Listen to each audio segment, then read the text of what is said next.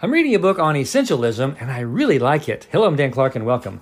What is essentialism? What it means, and what the author is saying, and by the way, it's about an 8-hour read, is that you only do the things that are essential. It doesn't mean that you half do things. It means that you do them well, but you only do the things that you should be or could be or need to be doing. You don't do things that you don't need to be doing. Now, I don't know about you, but I feel often that I have lots of obligations doing things that I don't really want to do, but they just feel like they have to be done, when really they don't have to be done.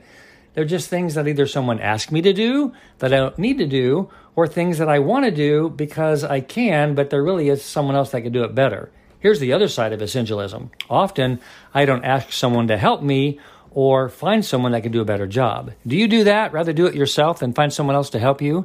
Essentialism means that we slow down doing the things that we don't do well so that our life is simpler and that we feel satisfied and we have more time for ourselves, and we're only doing the things that we really have to do or need to do.